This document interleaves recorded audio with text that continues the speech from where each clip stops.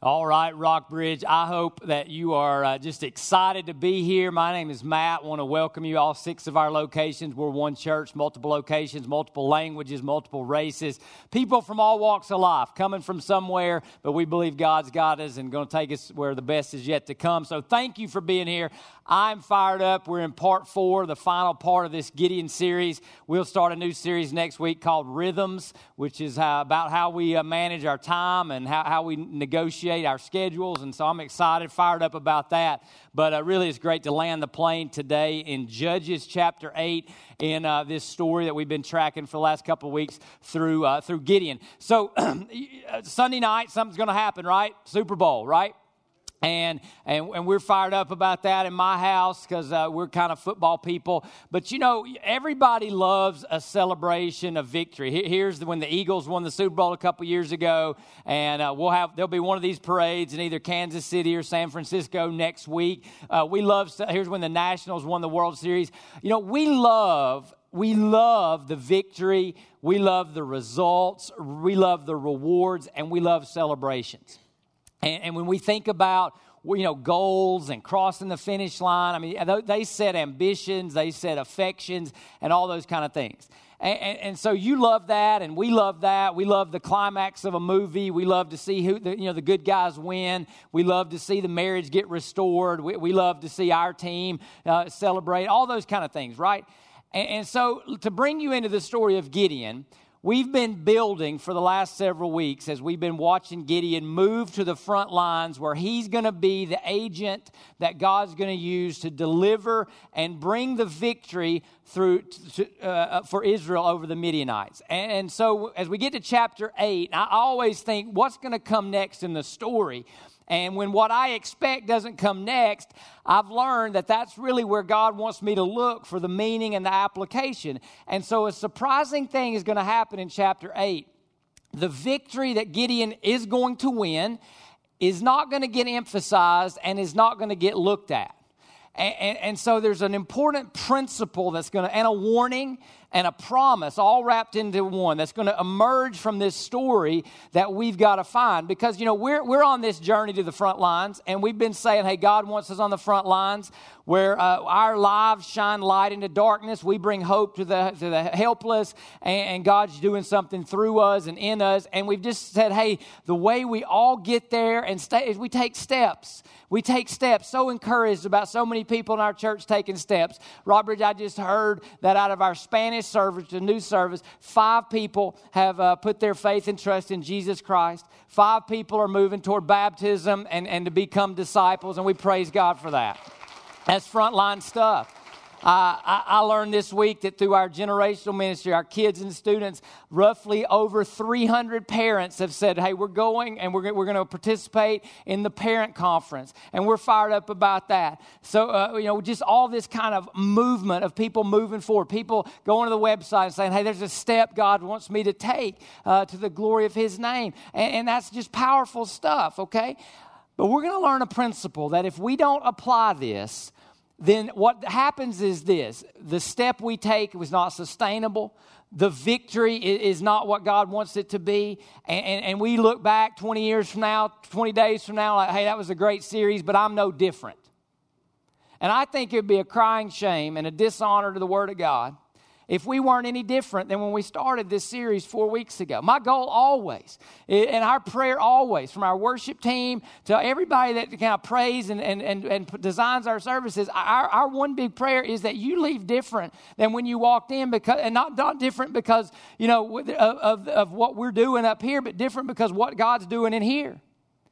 And so if we don't get this principle today, then all this front lines and all this victory stuff that everybody loves gets placed in jeopardy. So let's dig into the Word of God, okay? Because in Judges chapter 8, the victory gets minimized. And so I'm in my American, competitive, be the best kind of mindset. What could possibly be more significant than the victory? Let's jump into God's word. Let me give you the setting. We'll finish up chapter 7. Here's what happens. The Israelites take their position around the camp. So the entire Midianite army begins to run. It's 300 Israelites, just going Chuck Norris, Braveheart, everything on the Midianites, okay?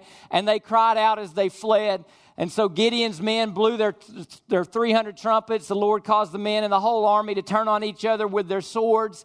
And so there's just a rout going on. And so they start chasing the men, and they cross the Jordan. They go into different regions of the country. And so Gideon sends messengers to the hill country of Ephraim with this message. It says, hey, come down and intercept the Midianites. Help us not let them get away.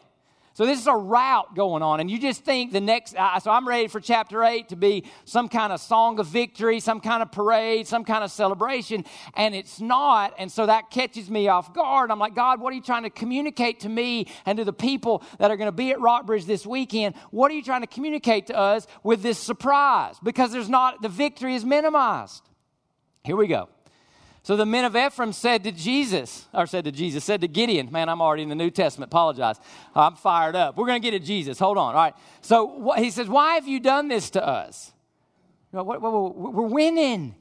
We're winning. What's wrong? We're calling you in to be the relief pitcher to close out Game 7 of the World Series. What's going on? Why are you not calling us when you went to fight against the Midianites? So why didn't you call us sooner, Gideon? Why didn't you get our help sooner? And whoa, there's trouble in the camp. And they argued with him violently. So he said to them, what have I done now compared to you? He says, is not the gleaning of Ephraim better than the grape harvest of Abiezer? And what he's saying is what you're doing is more significant than what I'm doing. He's appealing to their pride, actually. He's not telling them, no, this is the army God ordained for me to fight with. He's appealing to their pride, which is Israel's whole problem in Judges, is their pride. He says, well, God handed over to you Oreb and Zeeb, the two princes of Midian. What was I able to do compared to you? And so he's real diplomatic, and he appeals to their ego. And when he said this, their anger against him subsided. And so there's a little bit like, Gideon, what are you doing? This whole thing has been about what God can do through you, and now you're talking about what they did, and there's really no mention of God. And even when he brings up God's name in the passage, he doesn't use the covenant name, the personal name of God. He uses the generic name of God, Elohim, which was really just a generic name for any God of the region. So Gideon, you were personal. It was Yahweh before. What's going on, Gideon?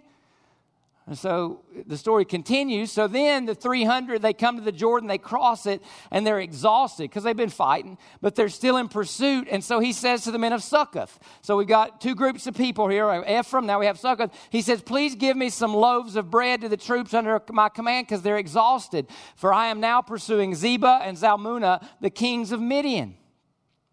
Remember, we're right. This is victory, right? Nope. The princes of Succoth said, well, are Zebah and Zalmunna now in your hands that we should give bread to your army? They're like, Gideon, you hadn't won yet. Why should we help you? What's going on? God, where's the victory? Gideon replied, well, very well. When the Lord has handed over Zebah and Zalmunna over to me, I will tear your flesh with thorns and briars from the wilderness. Gideon, scared Gideon, you're supposed to fight Midian, and now you're like talking about kind of taking your brothers out behind the woodshed. Well, and so there's something, I'm just reading this as I'm praying a couple weeks ago when I'm preparing this message. I'm like, God, what's going on in the story? I don't get it. We should be celebrating a victory, wrapping it up, having a parade or a party. Continues though. When he went from there to Penuel and asked the same thing from them, the men of Penuel answered just as the men of Succoth had answered. And he tells the men of Penuel, he says, when I return safety, I will tear down this tower. I'm going to tear your town down. So Gideon captured these two kings of Midian and routed the entire army. And then he goes and he captures a youth from the men of Succoth, interrogated him, and the youth gives him the names of the 77 leaders and elders of Succoth. He goes like all CIA on them, right? Gets the names. So he took the elders of the city, some thorns and briars from the wilderness, and he disciplined the men of Succoth with them. I'm sure he did. He also tore down the tower of Penuel and killed the men of the city. And so we've gone from fighting Midian to killing your own countrymen. What's happened to Gideon? He's diplomatic, he's vengeful. He's on God's agenda, chapter 7, and now he's on a personal vendetta. He's fearful, chapter 6. He's brutal by chapter 8. He's pursuing Midian as the enemy of God, and now he's killing his own countrymen. And so I'm sitting there, okay, God, there's a message here somewhere, and I'm not seeing it. And here's the word that came to mind. Inconsistent. Gideon had become or is very inconsistent. And so the emphasis of chapter 8 is not so much on the victory that God promised and that God gave. The emphasis on chapter 8 is something's going on with Gideon that is inconsistent with who God called Gideon to be in chapter 6. And I believe, people, that the same danger exists for you and I. That God created you, God died for you, and God calls you to be someone. First, his son or his daughter, period. No ifs, ands, or buts. And if we do not understand the dangers of this word, the problems of this word, our position on the front lines is in jeopardy. God's purpose is in jeopardy. Now, why is this a problem for us? Why is inconsistent a problem for us? Well, one thing is this. We tend to view things in isolation, don't we? And now here's what I mean. It's easier for us to act inconsistent, or if you're like maybe a non-Christian and you're like, well, the reason you don't like Christians is because of the hypocrisy word. The reason why sometimes we can be hypocritical is it's easy for us to say, well, do you know what the people of Ephraim did to me? Do you know what the Succoth guys said? Do you know these Penuel people? And so, well, yeah, they did this and this and this. And so we sort of justify ourselves by these isolated incidents. So we go to work and we get mad at the boss and we're like, but you don't know what he said to me. And then we go home and we scream at our kids because we're like, hey, but you don't know my kids. I'm like, I got kids too, bro. You know, and so we just look at our lives in isolation. And when you look at your life in isolation, it's easy. It is so easy to excuse inconsistencies with who God called, created, and died for you to become. However, what I think is noteworthy in chapter 8 is what if it's not all in isolation? What if the problem is in the pattern? What if the problem is in the pattern of of Gideon's life? There's this pattern of diplomacy and then revenge. There's this pattern of Gideon going from fighting the enemy now to being brutal and vengeful. And what if we looked at our lives and the pattern is inconsistent? And the pattern is the problem. Because the patterns of your life become predictors for your future. You realize that, right? I mean, we could be simple about this. If you spend more money than you make, that's a pattern, right? If you go to the gym 4 or 5 days a week consistently for 6 months, that's a pattern. You sort of predict something out of that, right? If you spend time in God's words, why we do time with God 5 days out of the week, we'll text it to you. Email, give it to you. There's a connect here. If you do that 5 days a week and you do that for 6 months, there's a pattern. I can kind of predict what's going to happen. If you make coming to church a consistent pattern, I can predict some things that will be true of your life. For the most part. I mean, so we understand, but we don't really look at our lives in terms of patterns. Now, we go to social media and we look at what's trending. But what's trending in your soul? What's trending in your life? And so the problem that we have in such a reward, celebration, parade culture is everybody loves the rewards, but if the right routines aren't in place, can we sustain the reward or can we even achieve the reward? And so when I look at Gideon in chapter 8, I see a man who's like a ping pong. He's just bouncing everywhere. He's inconsistent. He's not who God called him to be. And yes, each situation is different. But when you add them all together, there's a pattern. And I don't like the direction that it's headed in. Have you ever looked at your family or your marriage? This day it was bad day, and you look back over 6 months, we're trending in the wrong direction. So this chapter calls us to look at the pattern and say, we don't want the pattern to be the problem. Now, so does the pattern continue? Well, let's go to verse 18. So he gets the kings, he captures the kings, and he goes to his firstborn son. And he says, get up and kill them. Like, Gideon, God couldn't get you to go to the front lines as a grown man. And now you're taking your kid and wanting him to act in vengeance. I mean, what?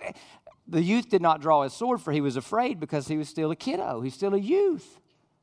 And then the two kings say to Gideon, get up and strike us down yourself, for a man is judged by his strength. So Gideon gets up, kills Zebah and Zalmunna, and then Gideon takes the crescent ornaments that were on the necks of their camels. So he starts taking the spoils of war, and these are instruments of royalty. Now, this is significant in a lot of reasons, and how we'll get to Jesus, is this becomes to start to express Israel's desire for a king, an earthly king. They don't have one yet. They don't have a political king. They don't have a monarch.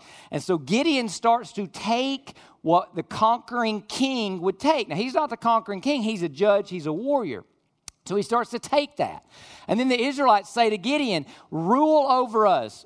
We want a king. We want you to be the king, Gideon, as well as your sons and your grandsons, for you delivered us from the power of Midian. But Gideon says, no, I will not rule over you. The Lord will rule over you. And he says the right answer. We're supposed to have a divine king, not a human king. Our hope is not in the White House, it's in God's house, right? I can say it 1,000 ways. Okay? But so they ask for a king. Gideon says no. But then what Gideon says doesn't match what Gideon does. There's inconsistencies. His walk doesn't match his talk. So he says, well, let me make a request of you. Give me an earring from his plunder. So now he's asking for the spoils of war. So that's what kings do. Gideon says, no, I'm not going to be your king, but I'm going to act like your king. Inconsistency. What's the pattern? And do we like the pattern of Gideon's life? So the people say, well, we agree to give them. So they spread out a cloak. Everyone throws an earring from his plunder on it. And the weight of the gold earrings is like 43 pounds. That's a lot of gold. In addition to the crescent ornaments and the ear pendants and the purple garments on the kings of Midian, royalty. So Gideon's taking the spoils of war as if he's the king, yet he's saying, no, I'm not your king. God's your king. But the walk doesn't match the talk. The pattern's the problem. The inconsistency's the problem. And takes the gold from the chains of the necks of the camels. And then Gideon does something that's crazy. Because remember, the pattern is screaming at us the whole chapter. Pattern's wrong, pattern's wrong, the pattern's wrong. Something's off, something's off, something's off. So he makes an ephod from all this and put it in Ophrah, his hometown, and it becomes an idol. Because all of Israel prostituted themselves, supposed to be married to God in covenant. And they prostitute themselves to this ephod that Gideon makes by worshiping it there, and it became a snare to Gideon and his household. So the man who's supposed to save Israel ends up creating a snare for Israel. And it was the pattern. That was the problem all along. This is the first time in all of the Hebrew Scripture, all of the Old Testament, first time when the leader of the nation creates an idol for the people. The man who's supposed to be on the front lines pointing people to God and being a mighty warrior for God becomes an instrument of idolatry over the people of God. Then, here's the victory part. The victory part gets one verse, two sentences in the whole chapter. So Midian was subdued before the Israelites, and they were no longer a threat. The land had peace for 40 years during the days of Gideon. And it's just sandwiched in between all this bad pattern. And so look, here's what we get. We get peace, but the problem is the pattern. The problem is the pattern. And this is going to prove to be a false peace, a pseudo peace, a fake peace, whatever kind of peace, but it's not a permanent peace. It's not a true peace because the problem is the pattern. So let me just say this to everybody right now. It's easy to come home and say, man, today was a good day. What's the pattern, though? Hey, I feel really good right now. What's the pattern? What's the pattern? Because the pattern's the problem. And sometimes we evaluate our lives like, which way the wind's blowing. Hey, do I feel good today? Did everything go my way? Man, it's good. What's the pattern? What's the pattern? And then the Gideon's 8 ends in an interesting way. And it's hard to see this in the text, but it comes out through commentary and the analysis of it. The last 7 verses of Judges, there's 5 alterations between Gideon's name. It goes from Gideon to Jerubbaal, Gideon to Jerubbaal. It does that 5 times. What's the author saying? We don't know who Gideon is. He's inconsistent. There's a pattern that's problematic. Here's what it says. So Gideon had 70 sons, bless his heart. His own offspring, since he had many wives, bless his heart. His concubine, who was in Shechem, so he concubine, right? She's a Canaanite. Israelites were not supposed to intermarry, and he does. And she bore him a son. 40 years, but the pattern's the problem. So after he died, the Israelites turned and prostituted themselves by worshiping the Baals. The Israelites did not remember the Lord their God who had rescued them from the hand of the enemies around them. They got the reward of one battle, but their routine couldn't sustain the reward. So let's pause for just a minute. How's your life trending? What patterns? What are those patterns predicting? I'll just give you a couple areas to maybe do a quick assessment. Look at your reactions to people and to problems. What patterns do your reactions say? Negative, cynical, angry, positive? I'm going to ask you to say amen to something before I say it. But I'm going to say it. Here it is. Here's the thing you're going to say amen to. It is easier to act like a Christian than to react like one. Amen, right? And all God's people said, amen, right? It's easier to act like a Christian. It's easy to act like a Christian for an hour. You go out those doors, what's the pattern? When you react to people who frustrate you, when you react to a life that doesn't go your way, a day that doesn't go your way, what's your pattern? Because patterns talk to us and tell us stuff. What about practices and habits? How we spend our time, how we spend our money. Practices and habits, consistency or inconsistency. And how do we use our body? Your body's designed and supposed to be the temple of the Holy Spirit. So just look there. And what patterns start to emerge? So here's the application. Here's the one thing we want to remember, okay? If we're going to be frontline people, we must commit to consistency. We must commit to consistency.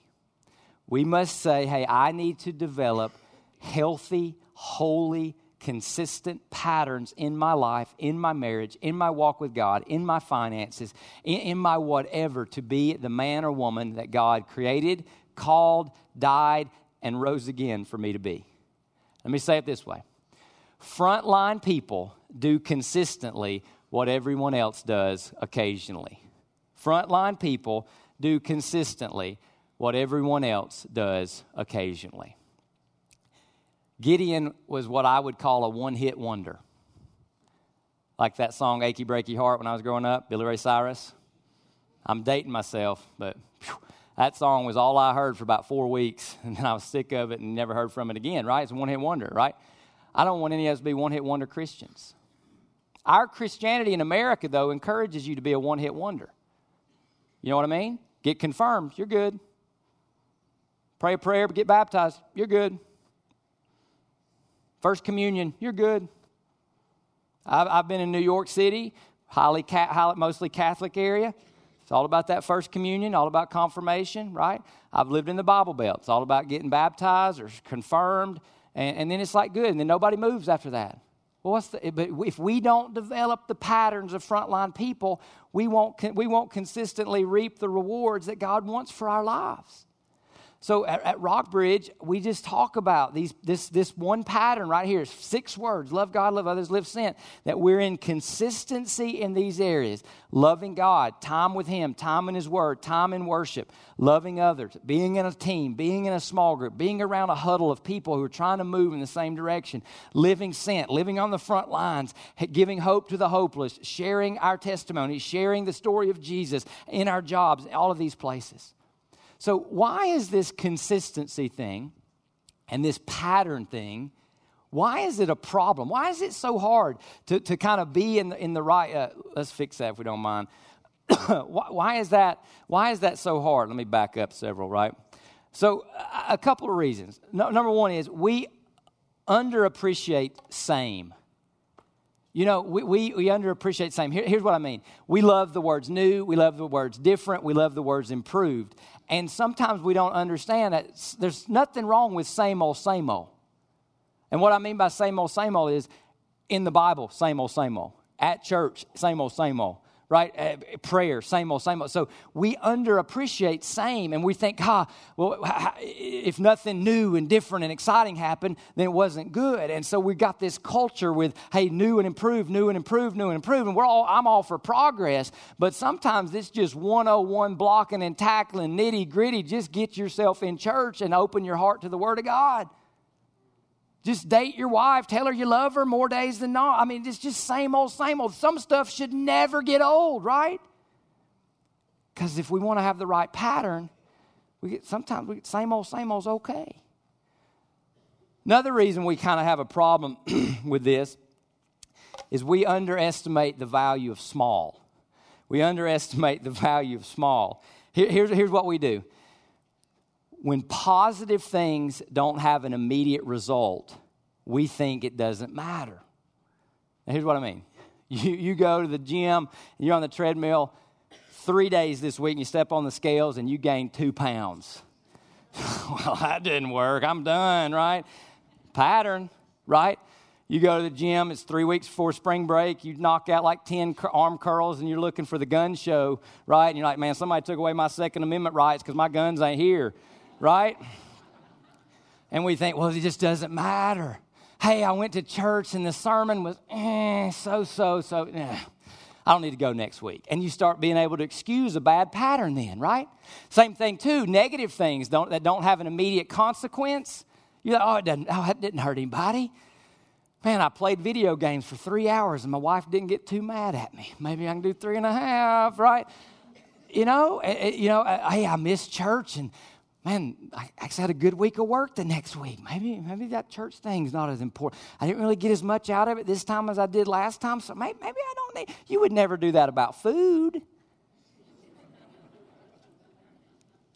But we underestimate the value of small. That small things, positive or negative, over a prolonged period of time, make a difference positively or negatively. It's the pattern. Now, here's the danger. Listen. What we see happening at the end of Judges chapter 8 is the pattern is so bad, Israel, through Gideon, reaches the point of no return. That's the warning now. That's why I'm asking you, because I love you. What's the pattern? So, how do we start? How do we start with this pattern? All right, the first thing is this. You have to start with identity and then make the connection between identity and pattern and then the commitment to consistency around your identity. Okay, now here's what I mean, okay? Here's what I mean. Most of us can sort of be like chameleons. That we change who we are. We're like Gideon with those 5 name changes in the last 7 verses. We change who we are based on the situation or the mood we're in, right? This is how I have to be at work. This is how I have to be at school. This is how I have to be around this person. This is how I'm in church. Hey, pastor, how you doing? I mean, everything good? I'm great. Jesus is awesome. Get in the car, honey. Let's go, right? I mean, so we're a chameleon. We're a chameleon. But here's what I mean. When you know who you are, you know what to do. What's the most important thing about you? Now, I learned this past week. All right, let me give you my example. Okay, so my little boy Abraham is starting wrestling, and he had his first little novice beginner tournament. Went 5-0. He won the tournament, right? But his coach and his little team couldn't go, so it was just going to be him in the tournament. So I'm like, Dad, and I'm like, well, I can't let him go out on the mat without a coach. So I spent last week on kind of free time getting qualified to be a wrestling coach, right? So all week I'm looking forward to this tournament. So I go into the tournament, and here's who I think I am. I think I'm wrestling coach Dad, okay? Now, if you've ever been a part of wrestling, you know that's not really a good identity, okay? So we get 2 wins of me being wrestling coach Dad. And then with a great glance from my wife, I realized, man, I'm the wrong person right now. You know, I mean, don't you love it, men, when that your wives love you so much, they have that look that says, quit being an idiot, okay? And so I look in the stands, and Beth gives me one of those looks. I'm like, I am being an idiot because I am not wrestling coach, Dad. I am Christ follower. And then I'm wrestling coach, Dad. I'm Christ follower. I'm wrestling coach, Dad. You're not businessman first. You're not mama first. You're Christ follower, child of the King. Christians go to sporting events. They walk in the sporting event, they check their Christianity at the door, and they think, I've got to be super fan. And if I can tell that referee off, woo, baby, I'm going to help my team win. And I'm looking, I'm like, please don't have a Rockbridge sticker on your car.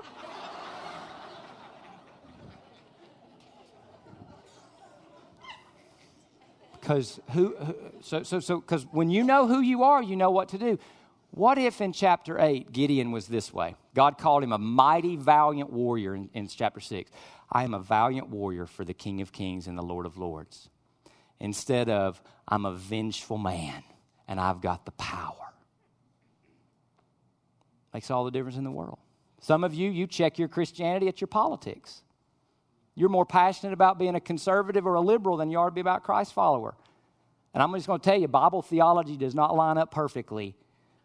Because some people are like, oh, I can't believe how they could vote for that person and be a Christian. Please don't go there.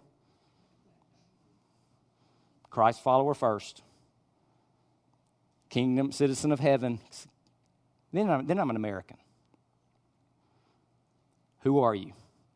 Because when you know who you are, you know what to do. So here's the question. Who are we? Who we are? And when you understand who you are in Christ, child of the King, ambassador, witness, those are all words Jesus gave to his followers. Son or daughter.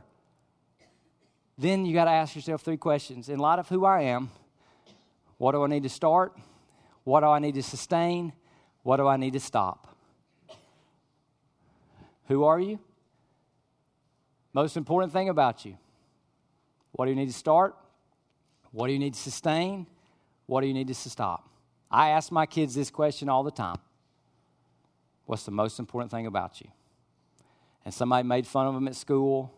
One of them got called a racial slur a couple of months ago. And so I said, hey, I know that hurts you deeply. Hurts me. What's the most important thing about you? Jesus loves me. That's their answer. That's a very safe place to live. And it'll produce patterns that sustain victories. So that brings us to number 2. We have to develop a system or a plan better than the mood and the moment we're in. Okay? Some of us live, well, I don't feel like it. Hey, this moment requires me to be. So we have to have a system, a process, a plan. Now, I'll illustrate. I'll illustrate what I mean. All right, I have a friend that I went to school with in college, and he's become just a great Marine officer. And military people have to learn to love the mornings, the early mornings. Okay, he's a great American, and he's great. And I watched him go through college. And so it's hard when you're 18 to 22 to get up early every single morning. And so, you know, everybody at the Naval Academy, we have a battle, like probably most of us do, with the snooze alarm. But if you don't win that battle, you know, you're going to have a hard time being a quote, successful military officer. So this guy, here was his system. And it says a lot about him. And to me, it's illustrative of why he's had such a great career as a Marine officer. They gave us these alarm clocks. This was before smartphones where you could wake up to the sound of a cat purring, right? This is that, you know, train whistle kind of alarm. So they gave us these alarm clocks. And so what he did is if his bed was here, he didn't put his alarm clock on the bedside table. He put it all the way across the room. So he had to get up to stop it from alarm. And once he's up, and he's ready. System. I feel like sleeping in. Last night was long. I got to get up. So I'll create a system to make me get up. A system. You got to do it. I'm not going to miss time with God.